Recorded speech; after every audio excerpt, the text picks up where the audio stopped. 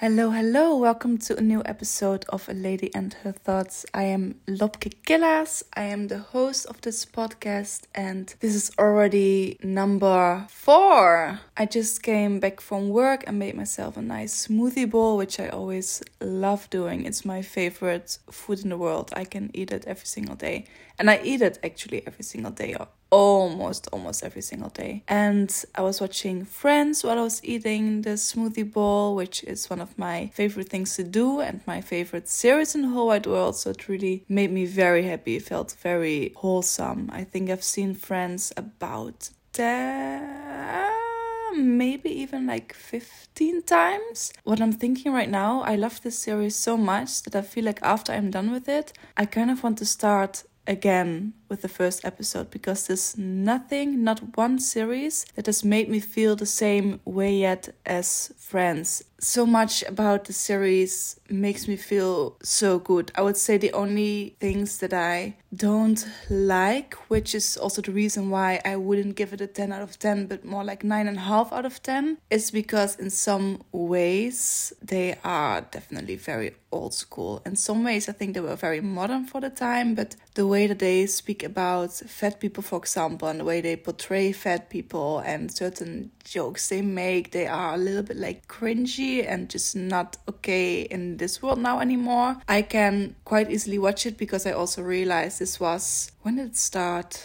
Is it already 30 years ago? 1994, I think, yes.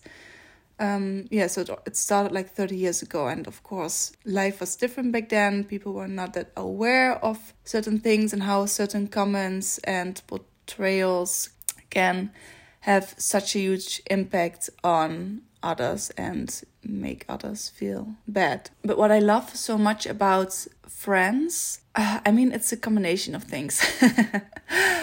It's of course the characters. I think the characters are amazing. I love all 6 of them so much. They are incredible actors. Like when I look at their facial expression, by how they are saying things, I can watch the whole series just focusing on that, being mesmerized by it every single episode, and the chemistry between them is just so good as well. Then I also really like that it's day and age where there were no phones yet, at least no mobile phones, which makes it has something nostalgic, I guess. I'm happy that we have phones right now, and I wouldn't have had this podcast and wouldn't have done a lot with my Instagram if we wouldn't have had mobile phones and the internet. But I don't know, it seems just so chill, like them hang out at the coffee house the whole time, just talking together, singing together, discussing life, which I'm not saying that we don't do that now anymore, but the phone is always,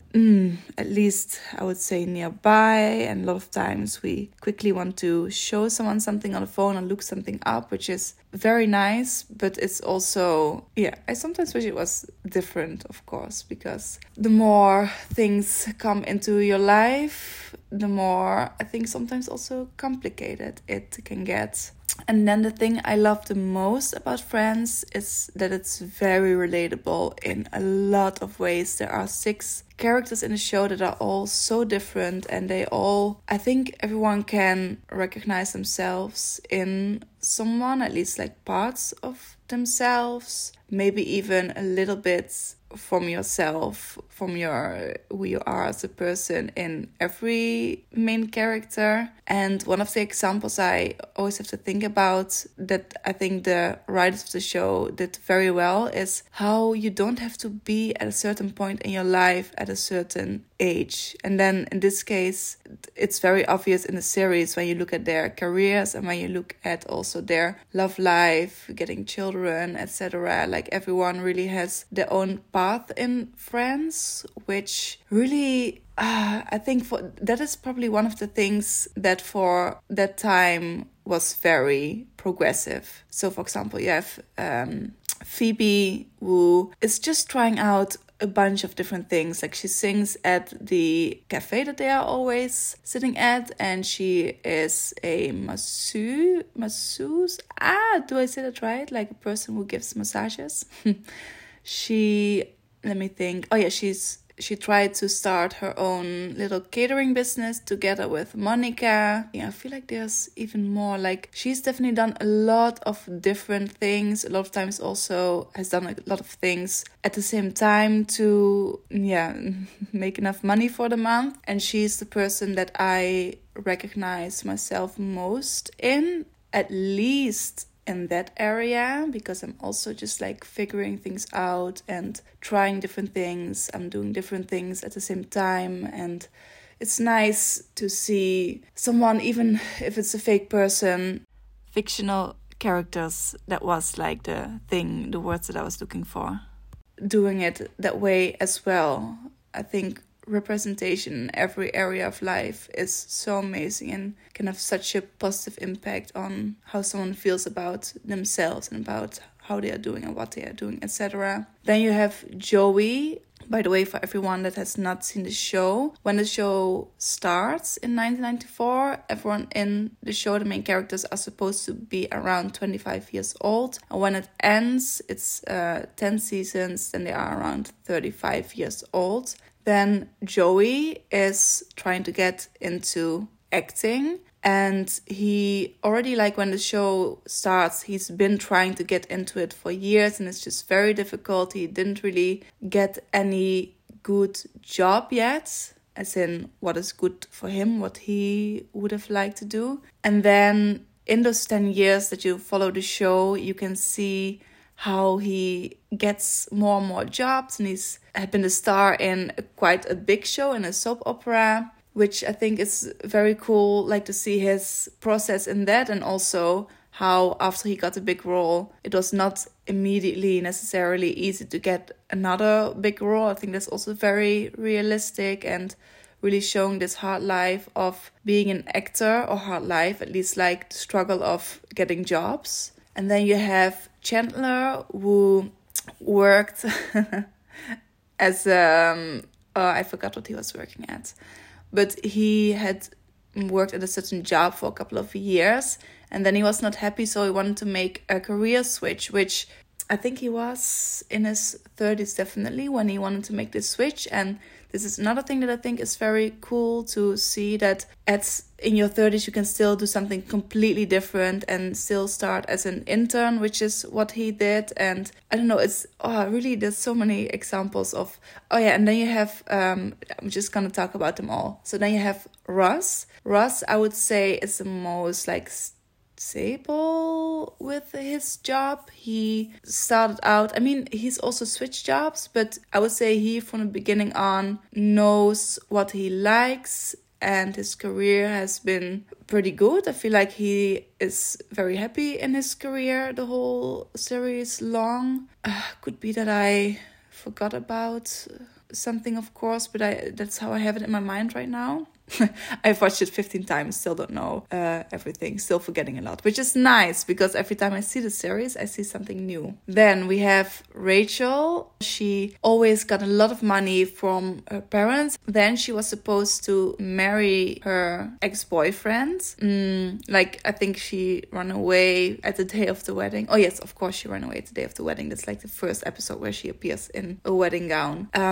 But yeah, she ran away from the wedding, and then she realized, okay, I am not getting the money of my husband, which she was kind of counting on. So she had to really start learning to do things by herself, and she started working in a coffee shop where she worked for a couple of years. And then she started working in a company that had something to do with fashion, but I think she didn't have anything to do with fashion, but just like to get into this world a little bit. And then you see her getting nicer and nicer jobs that fit her well, and you can see she grows as a woman, and that she is better at going for something and standing up for herself. And then we have Monica, and Monica is a cook, and she has worked at different restaurants, and then in the end she has her own restaurant. And you also see like her developing in that way, and also trying a lot of different jobs. By the way, I just remembered I'm at season 2 now. I think in season 1 she's already trying many jobs, trying to get a job. It's just very,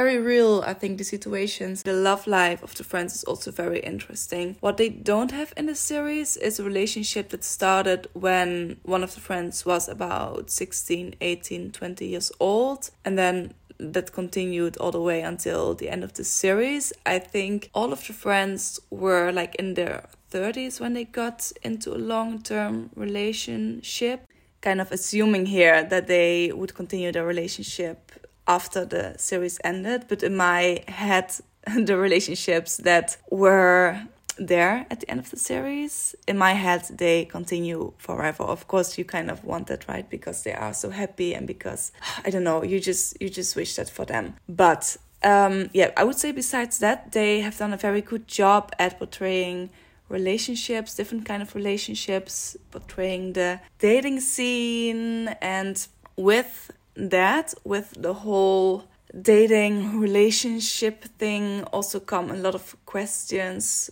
mostly around your 30s, I think. Like, okay, what about marriage? What about children? What about buying a house? Maybe moving out of the city to a suburb or to a village. I think almost everyone thinks about these things, at least every now and then, no matter if you have a significant other or not.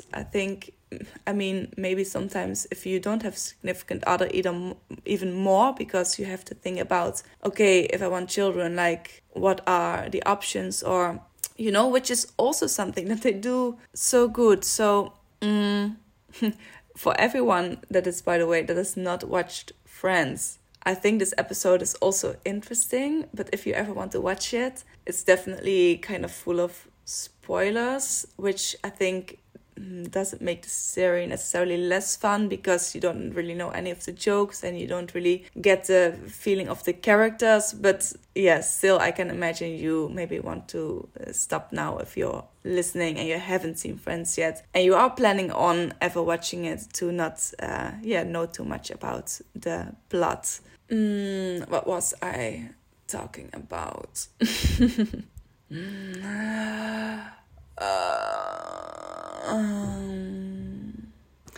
So Monica and Chandler, they try to get children, but it's not working because there's something wrong in both of their bodies. I'm not sure exactly what, but it's almost impossible to get children for them, and they keep trying, but at some point they decide to adopt. Then there's a situation with Rachel, and Rachel turns 30 at some point, and she is in a relationship, but she doesn't really see it going anywhere when she thinks about it, because it's with just a guy, a man who is quite some years younger, and he's really not with his mind thinking about children and these kind of things, and she already is. And then she's sitting at the table, and then she's talking about how she would like to have children when she's, I think, like 35, and she's like, okay, so I first, in the next like 1-2 years, I need to find a man, and I really already want to know him a little bit before we get married, and I want to be married for a little bit before I get children. And then